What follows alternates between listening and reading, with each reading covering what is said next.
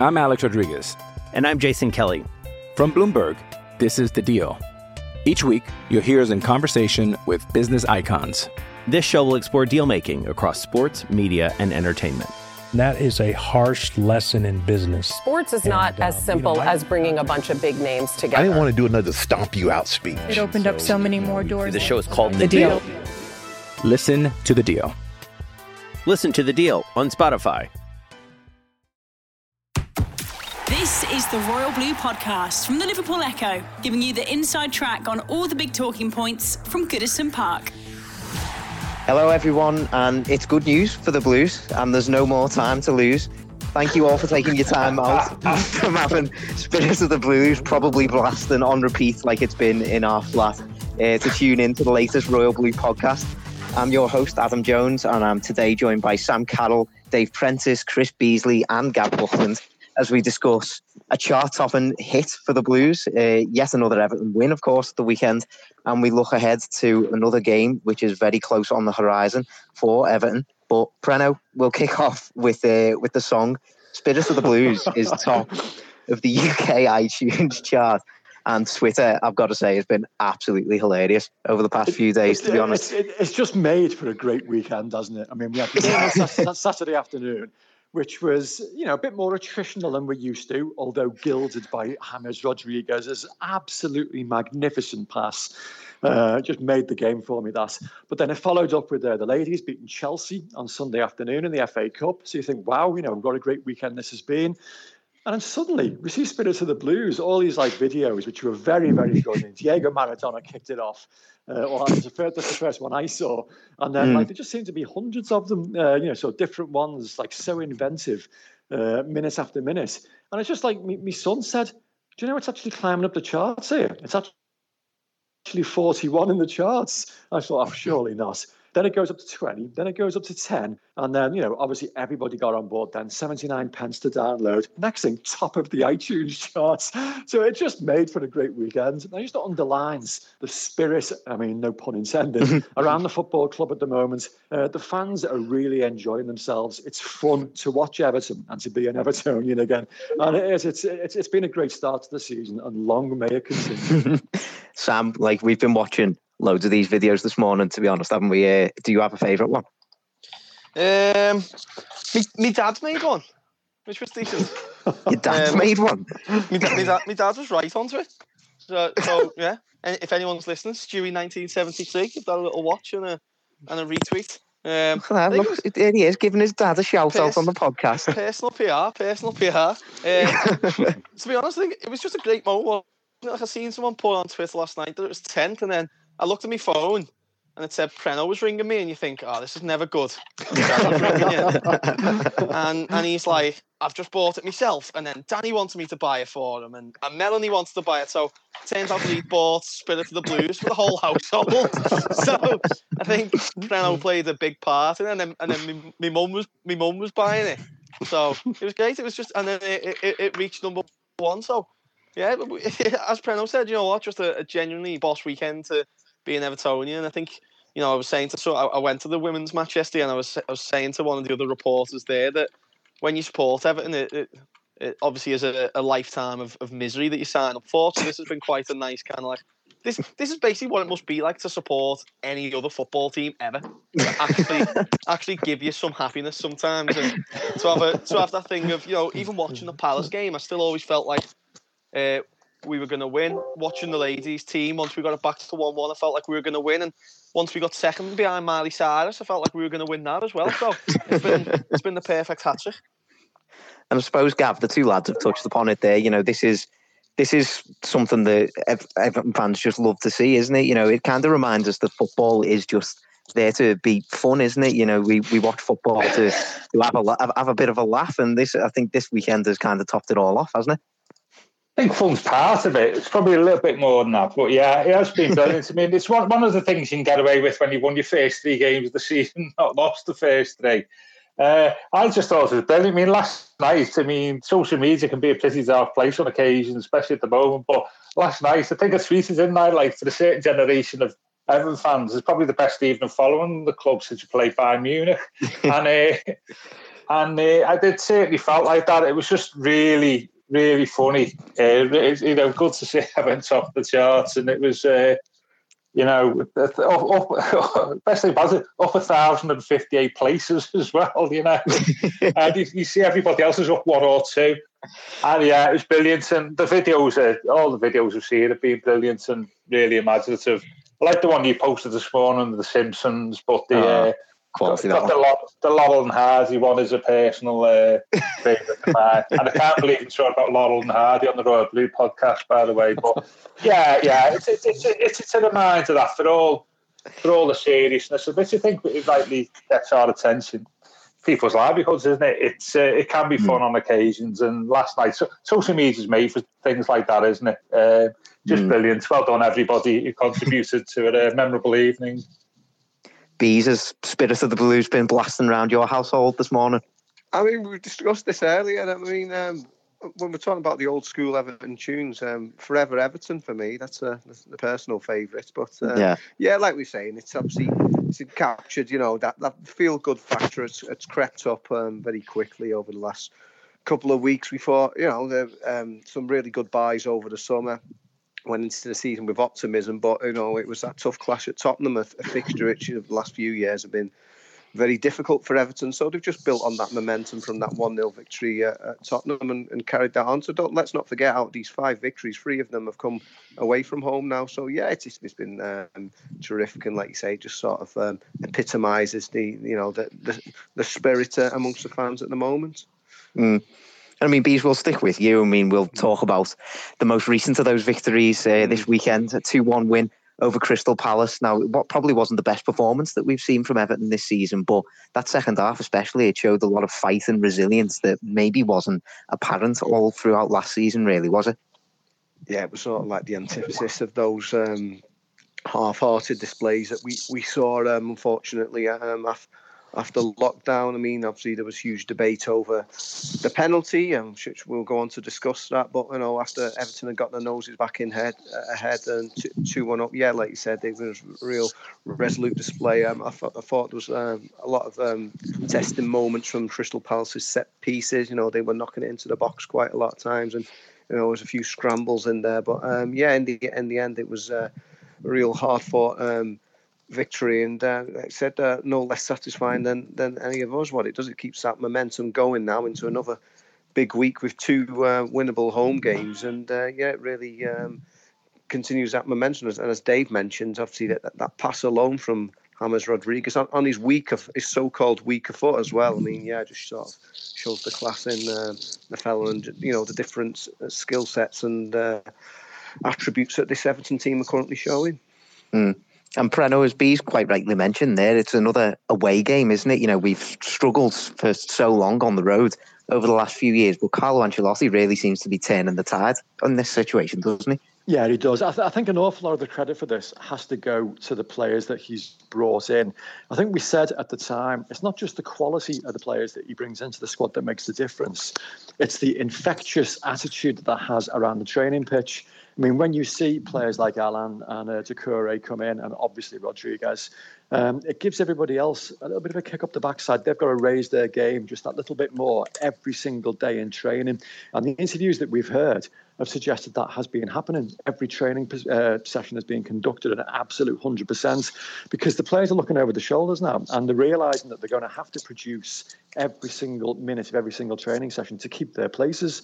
Otherwise, you're going to have incidents like poor old Anthony Gordon, who's been playing out of his skin and can't even get in the squad on occasions for certain matches, which underlines so how this infectious attitude is working. We had the situation at the weekend where you've even got Yerry Mina reprising his best Andy Gray and trying to do sort of diving headers on the floor, sort of full leverage. It just underlines again that the players are prepared to put in that little bit extra that maybe they weren't on occasions last season, certainly towards the end of the season. And to me, obviously Ancelotti's had a lot to do with that in terms of his man management, but equally the players that have been brought in have created an attitude, and it happens, you only need 1 or 2 players that have that attitude, correctly for it to be infectious and transmit around the squad. And then obviously confidence helps as well, so when you've won a few games in succession, you believe that you can do it even more, and we're doing that at the moment. It was a a very difficult game on Saturday. There was not as much quality as we've seen in the previous two games, but there was an awful lot more guts, resilience, resoluteness. I mean, despite all the possession the Crystal Palace had in that last, 20 minutes, 25 minutes, you never really saw them create anything massively clear cut because there was like a real doggedness and a real will to win and a real desire. And, much as we hark back sometimes, myself and Gavin, certainly, to the great team of the mid-80s, we think of how many games that team won by digging in and by showing guts and by showing resilience. Great football team that they were. They could also fight as well. And, to a smaller degree, we saw that a bit at the weekend as well, which is all heartening. There's more than one way to win a football match, and we showed a different way of doing it at the weekend. And I suppose, Gav, we've got to talk about that winning goal. We've referenced it a little bit earlier. Come in quite controversial circumstances, of course. Like we've heard all the discussions about it over the weekend. I think everybody's had their 2 cents about it. The handball rule just seems to be a bit of a farce, to be honest. Now, doesn't it? It's worked in Everton's favour this time. But what do you make of it overall? We said it perfectly there. A bit of a farce, isn't it? Really, which when combined with VAR makes it even worse, doesn't it? You've got two farcical systems or rules going on at the same time. One exacerbates the other. I mean, I don't like it. I mean, I'm only enjoying what Steve Bruce said yesterday and what 2 or 3 other people have said quite publicly. I mean, it's this unnatural position, isn't it? But what is an unnatural position? That varies for players. Some players might be temporarily being in an unnatural position. And it's still a very subjective thing for referees. I think when you look at it, even it's half and half, isn't it? I mean, he's not exactly sticking his arm up in the air, but then again, his arm's not close. It's not really like a standing to attention, is he? Like, unlike the first one, the first one with Ben Richarlison. Yeah, that was quite clear, like that. That was unnatural. This one was a bit more of a grey area. It was one that, even if they didn't have the rules, some referees would actually give a thing. Some wouldn't. The irony of it is that if he did not touch the ball, Richarlison was offside anyway. From Genius header, is it that the play would have stopped anyway? That was the irony of it. But I can only join the cause what other people said. It's a farce. I mean, seen in the Spurs game yesterday, didn't you? Another one. It just ruins the game for a lot of people, and I can see why we benefited from it on Saturday. Might be our turn not to benefit it during, in the next week or two. But it was givable. But the whole system is wrong, isn't it, Ad? I mean, Sam, as Gav rightly says there, it wasn't just Everton who had this situation at the weekend. Obviously, we saw a very similar incident in the Spurs v Newcastle game yesterday. There was a similar incident right at the end of the Brighton against Manchester United game as well. It seemed like this weekend was almost a bit of a tipping point for this handball rule. Do you think that maybe it just needs to be changed further down the line? It's a tough one, isn't it? Because as long as it's benefiting Everton, I think just keep it. keep it rolling. But it's just tough to know what is right anymore. I've seen that someone had kind of had Gary Lineker off on Twitter today that a couple of years ago he'd said the handball rule should just be changed to make it nice and simple. If it hits one on the arm, it's a pen or a free kick.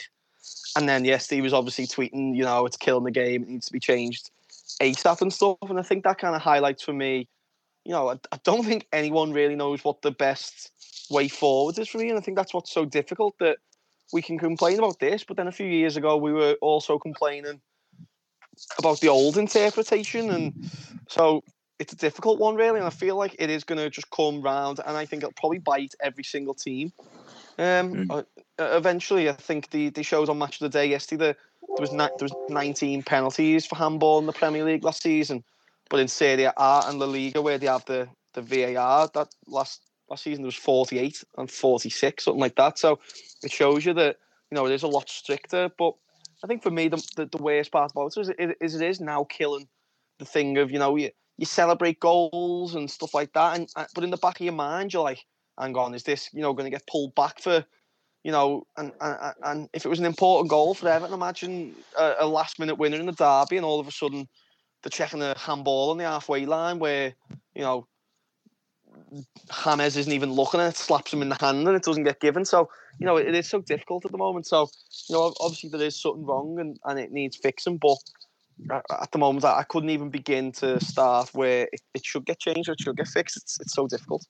I mean, Bees, if you were a defender now in trying to stop an attacker in the Premier League, where would you put your hands?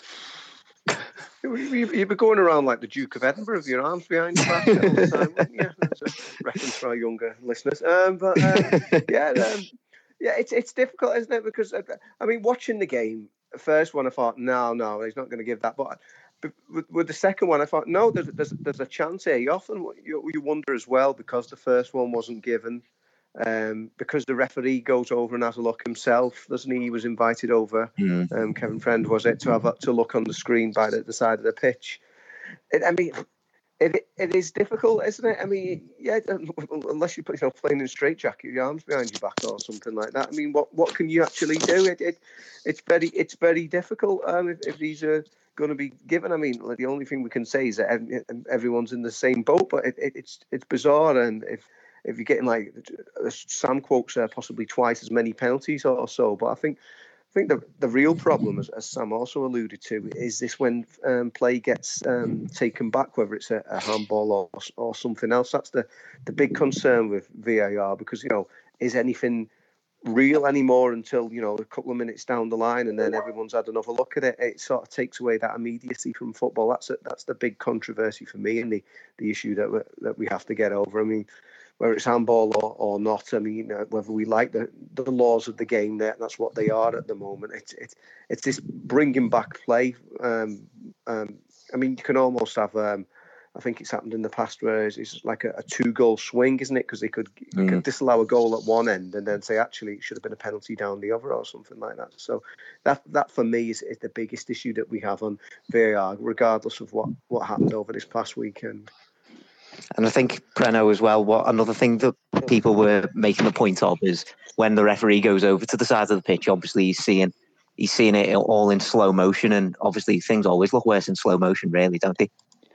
They do. It's been a bad weekend for the system, but it was introduced because they want consistency across the board, and they've got consistency now, but they've gone too far.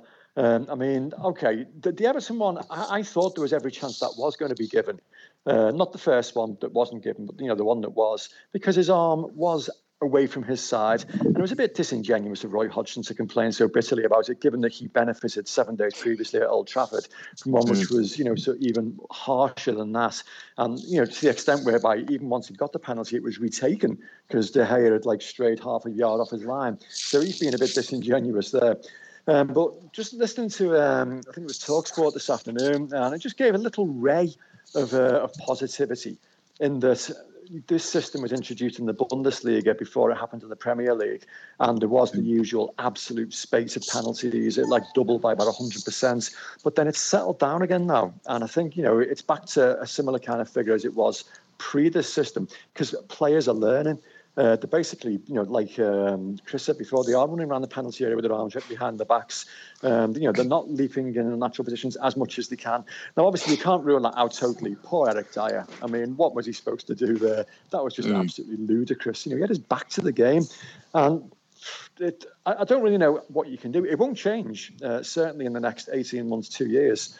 Because it's got to go before the FIFA board. They've got to rule on it. The next meeting isn't for, it's about at least another 6 months. So it's not going to, you know, sort of change in time for this season, possibly not for next season. So we're stuck with it. So the players are going to have to learn to live with it, as we are as supporters as well. And there are going to be occasions when you're going to get horribly wound up and really upset by it. I mean, Brighton, what was going on at the weekend in that game? You know, a decision given after the final whistle had gone. You know, try and work that one out. But I suppose you could argue that justice, you know, in inverted commas, was done in the end because it was a handball, and, you know, Maupay's hand was above his head. So we're going to suffer, and we need to brace ourselves for that. We benefited at the weekend, although having said that, I could see that being given. I mean, when he ran across to the monitor, I was thinking, this is going to be given, this should be given, and it was. And then, although having said that, to go off on a tangent completely, the commentary on Amazon Prime, was anybody else completely wound up by that? I think Ali McCoist must still be crying in his bedroom now. They were even trying to make an issue of Richarlison's run-up. Is he allowed to do that? Is he allowed to do what? So, I mean, we're going to have to, get used to the fact that we're going to get wound up by a number of things this season. So it's not going to change. We're just going to have to put up with it. Just focus on the positives. We've won a load of games. We've got Spirits of the Blues at number 1 and the ladies in the semi-finals of the FA Cup. Life's good. Ali McCoist, though, did as Carlo Ancelotti, robbed his house in the past or something. He was absolutely anything we did, he was just fuming, wasn't he? But in the end, it made it even better just to know that he was crying sweet, sweet tears by the end of that game. It was unusual. I was surprised at Clive Tilsley as well, because obviously Clive, those who are a little bit younger than myself won't remember. He started his career on Merseyside for Radio City, and it was very, very good when Everton were in the glory days, reporting on them, and was always very positive about Everton. So I don't know what got into him at the weekend, because he did really have a bee in his bonnet about that penalty, didn't he? And I mean, Gav, going back to probably a bit more positive matters on the pitch for Everton, Dominic Calvert-Lewin on the score sheet again, 5 goals already to start this season off. It's been perfect for him, really, hasn't it? It has. First since, I think, Tommy Lawton.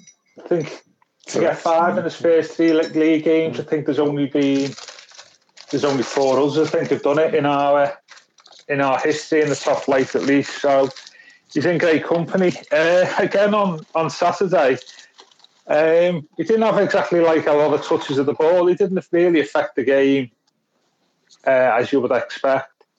But he was in the right place at the right time. I mean, he got a bit lucky with the finish, to be honest with you. I thought the goalie should have done better. Those are the type of goals that go in, isn't it, when you're on a hot scoring streak. And then another day, if you've not scored for 10 games like you had, like this recent one, the goalie catches it. So, in the right place at the right time. That's the difference, isn't it? I mean, I suspect this time last year, Dominic may have been 4 or 5 yards behind the play there, but he got himself into, he anticipated the ball better. And so, he got that reward, and he was okay. I mean, some of his hold-up play in the second half I thought was a bit patchy near the end, but he did okay, and you can't ask for better than that. Isn't he the top scorer in Europe? He was on Saturday night, something like that, I believe. Wouldn't be surprised. So, so good goal, good finish, and generally quiet game for him as well, to be honest with you. But who's complaining? The Royal Blue Podcast from the Liverpool Echo. I'm Alex Rodriguez. And I'm Jason Kelly. From Bloomberg, this is The Deal. Each week, you'll hear us in conversation with business icons. This show will explore deal-making across sports, media, and entertainment. That is a harsh lesson in business. Sports is not as simple as bringing a bunch of big names together. I didn't want to do another stomp you out speech. It opened up so many more doors. The show is called The Deal. Listen to The Deal.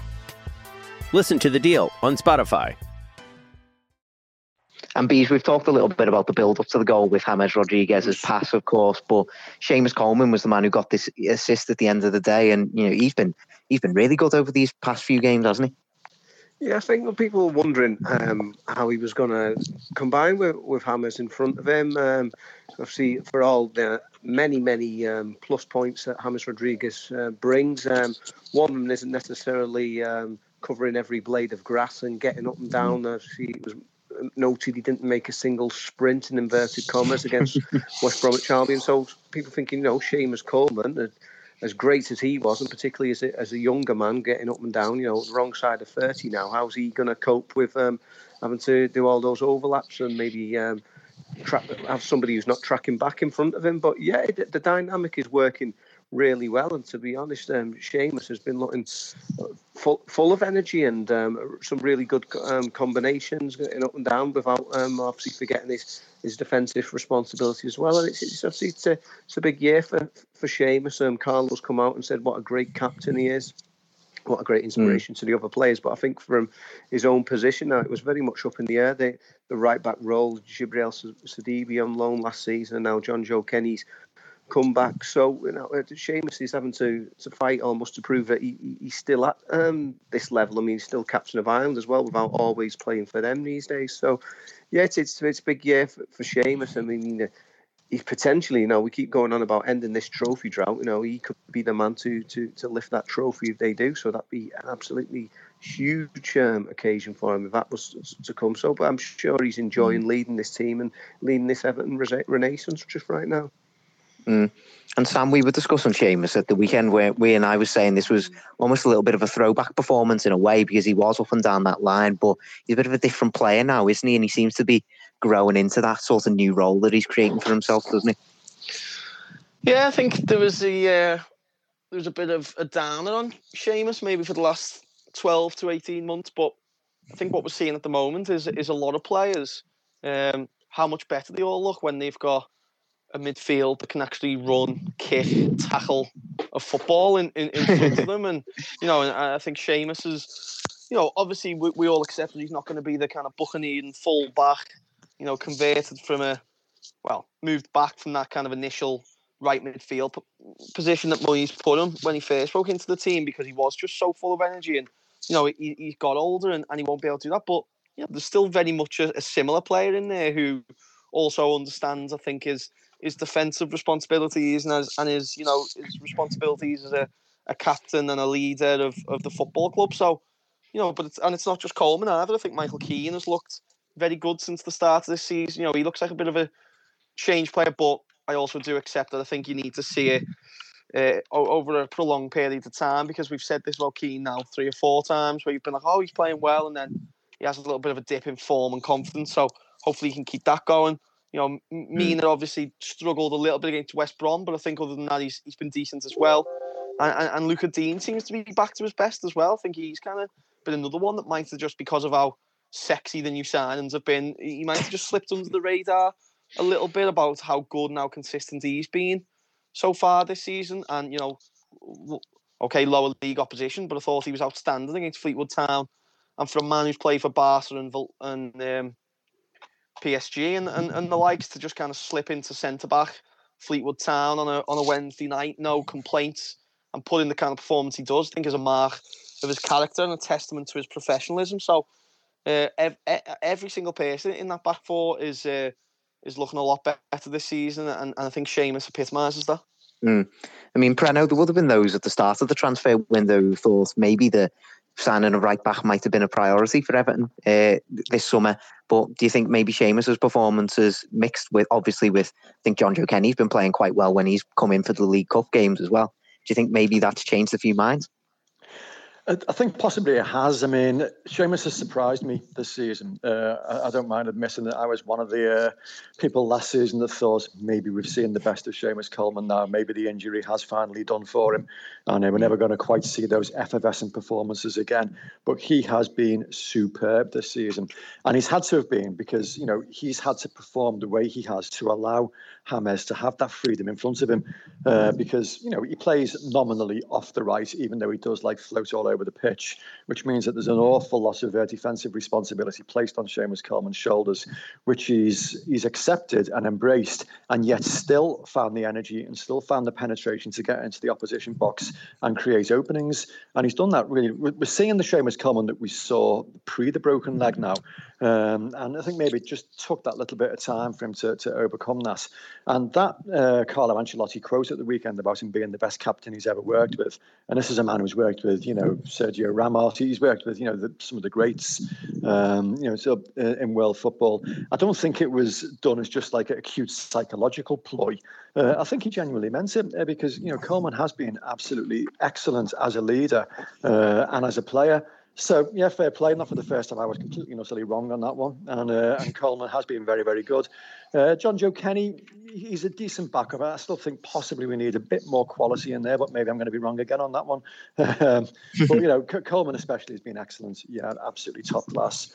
And helped, as I think Sam said earlier as well, by the fact that we do have a much better midfield in front of the entire back four now.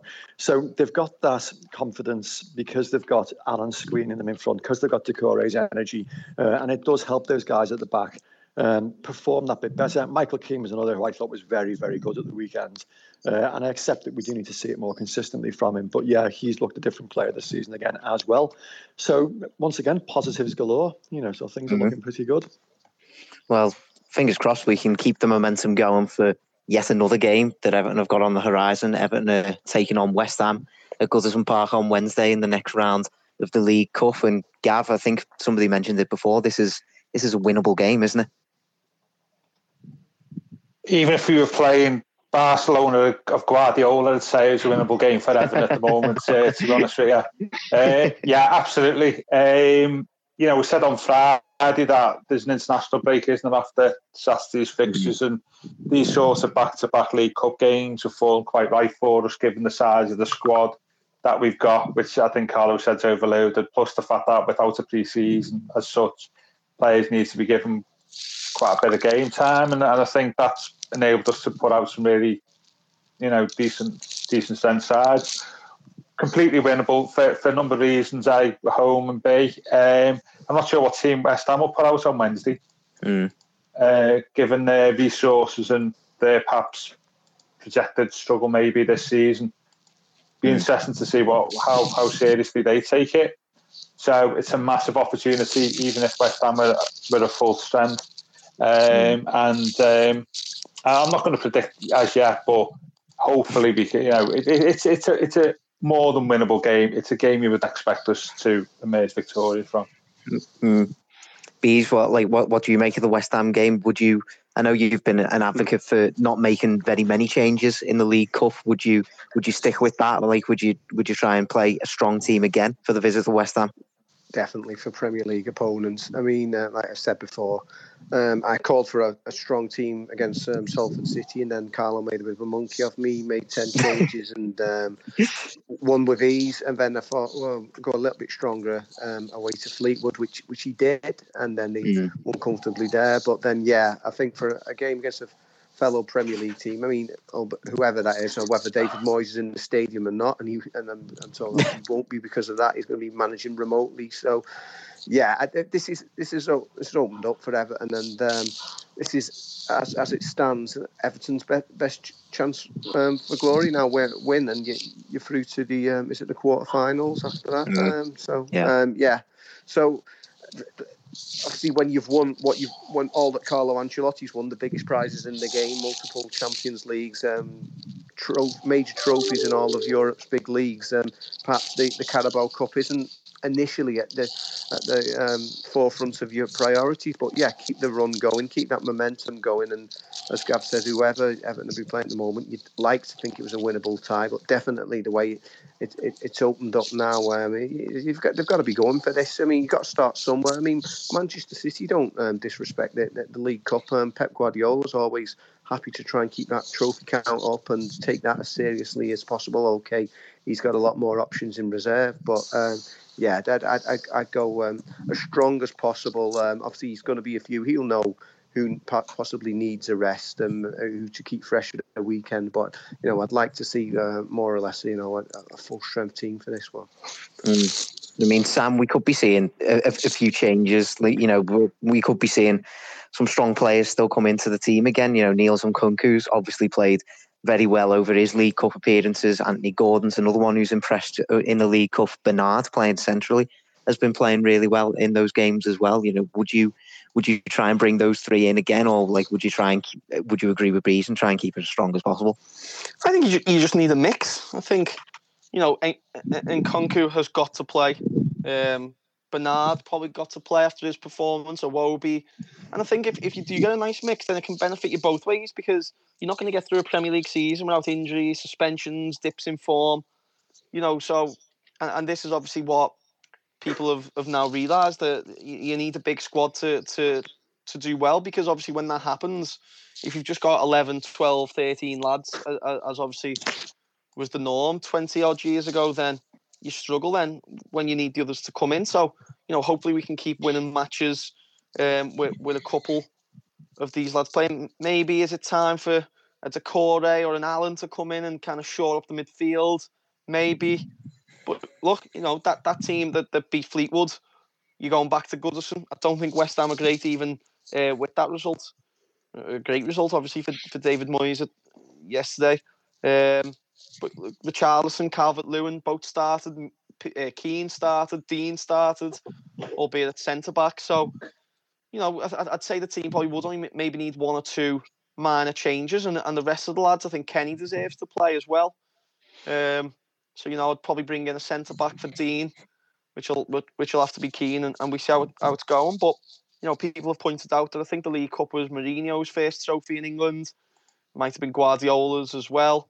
But it's about getting that taste for winning. And I do just think that, as the lads are saying here, it's a chance. And, you do still have to get lucky with the draw. And we probably still are going to have to beat 2 or 3 teams of the so-called top 6 to win it if we want to win it. But once you got that first taste of silverware with a manager like Carlo Ancelotti, you just don't know where this team could eventually go from what we've seen at the first 3 games of the season. But I'm not getting carried away yet, but probably will book me train to Wembley after this today. I mean, Preno, as Sam rightly says there, this is a massive opportunity for Everton. I feel like we say it every year when the League Cup comes around, but Everton have never won this competition. And as Sam rightly says, if you get that sort of winning feeling about this squad, then it really could have the opportunity to spitball into something much more in the future, couldn't it? Yeah, 100%. And then it comes from the manager, it comes from the very top. I mean, he's made it perfectly clear that, he sees this competition as an opportunity. We saw that with his team selection at Fleetwood. We never expected to see Richarlison and Dominic Calvert-Lewin both in that starting lineup, and yet they were. And I think we'll see probably a slightly stronger side again. I mean, obviously Bernard will come in and Konku will come in, Sigurdsson will come in. But I still think we'll see, sort of smattering of the players that maybe played at the weekend. We've had an extra day to prepare. I mean, West Ham played the last match on Sunday night, so they've only had, literally 2.5, 3 days to get ready for this. So we might see a few more changes in their starting lineup than in ours. But like you say, it's an opportunity. If you can get through to the quarterfinals, it's then quite a long break before the draw is made, before the final, sort of last 8 games are played, and who knows? But Ancelotti's made it clear, it's a big competition, and so it should be. It's an opportunity to win something. I mean, how many times have we been so frustrated in the past to see weakened teams, selected, and we go out at home to Norwich and we go out, against teams that we, deserve to have or should have beaten. So no, it should absolutely be, treated absolutely seriously. And Carlo Ancelotti will take it seriously. And it's going to be tough, So we're second guessing what, David Moyes is going to select for his starting lineup. We don't know, to be perfectly honest. But you'd imagine, they would see it as a bit of an opportunity themselves as well.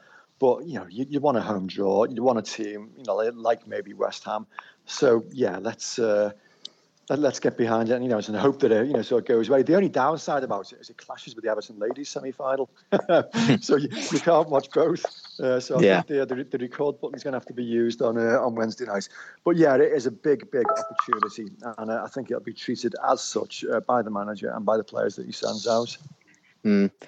And Preno, we'll stick with you. It's time for the customary predictions. Everton v West Ham at Goodison Park on Wednesday. What you thinking? I wasn't too far away at the weekend, was it? I went for 3-1. And I just thought at the end we were going to pinch another one and get it absolutely right. But, 2-1 I'll settle for. So this time, wow. It's a difficult one to call because, again, this competition, you don't know the strength of the respective lineups. I suspect West Ham will make a number of changes, more than we will. I'm going to go with the momentum that is with Everton at the moment to continue. I would settle for a nice, comfortable, steady 2-0 home win, and I'll stick with that. 2-0 to the Toffees. Okay, Gav, what's your thinking? I've got to say, by the way, I got the prediction spot on for the Palace game. So in our league table, I'm coming for you. So you better get this right. Yeah, can I just say, Fred only said 3-1 because I said 3-1, by the way. Some sort of form of insurance because I'm the top guy. At this season. Copy me now. Not for long. Yeah. I think it's going to be more comfortable than what we think. I'm going to go with 3-0 to the Mighty Blues. Okay. Yeah. Love that. Bees, what are you thinking? Same as Dave, 2-0. 2-0. Sam? I think it's hard sometimes because we're on such a good run. It's hard to be so optimistic. So I'm thinking going to go 6-0, but I'm going to play it safe with 3-1. To Everton. Shocked. To the Blues. I think it's going to be a little more comfortable than that. I'm going to go 4-1 to Everton. Wow. Yeah, I'm predicting some goals, but like after the antics from Pickford last weekend, I've not got much hope of a clean sheet, to be honest. But you know, I've been wrong before, so we'll see. Thank you, lads, for joining me for what's been another joyous edition of the Royal Blue podcast. I'm off to whack Spirit of the Blues back on for the rest of the day while I finish off this work. And thank you all for joining us. Don't forget you can rate and review us on wherever you get your podcasts, and you can subscribe to us and find us on Facebook and Twitter, and make sure to send us loads of Spirit of the Blues videos, because we will enjoy probably every single one. Thank you for listening. This has been the Royal Blue podcast. You've been listening to the Royal Blue podcast from the Liverpool Echo.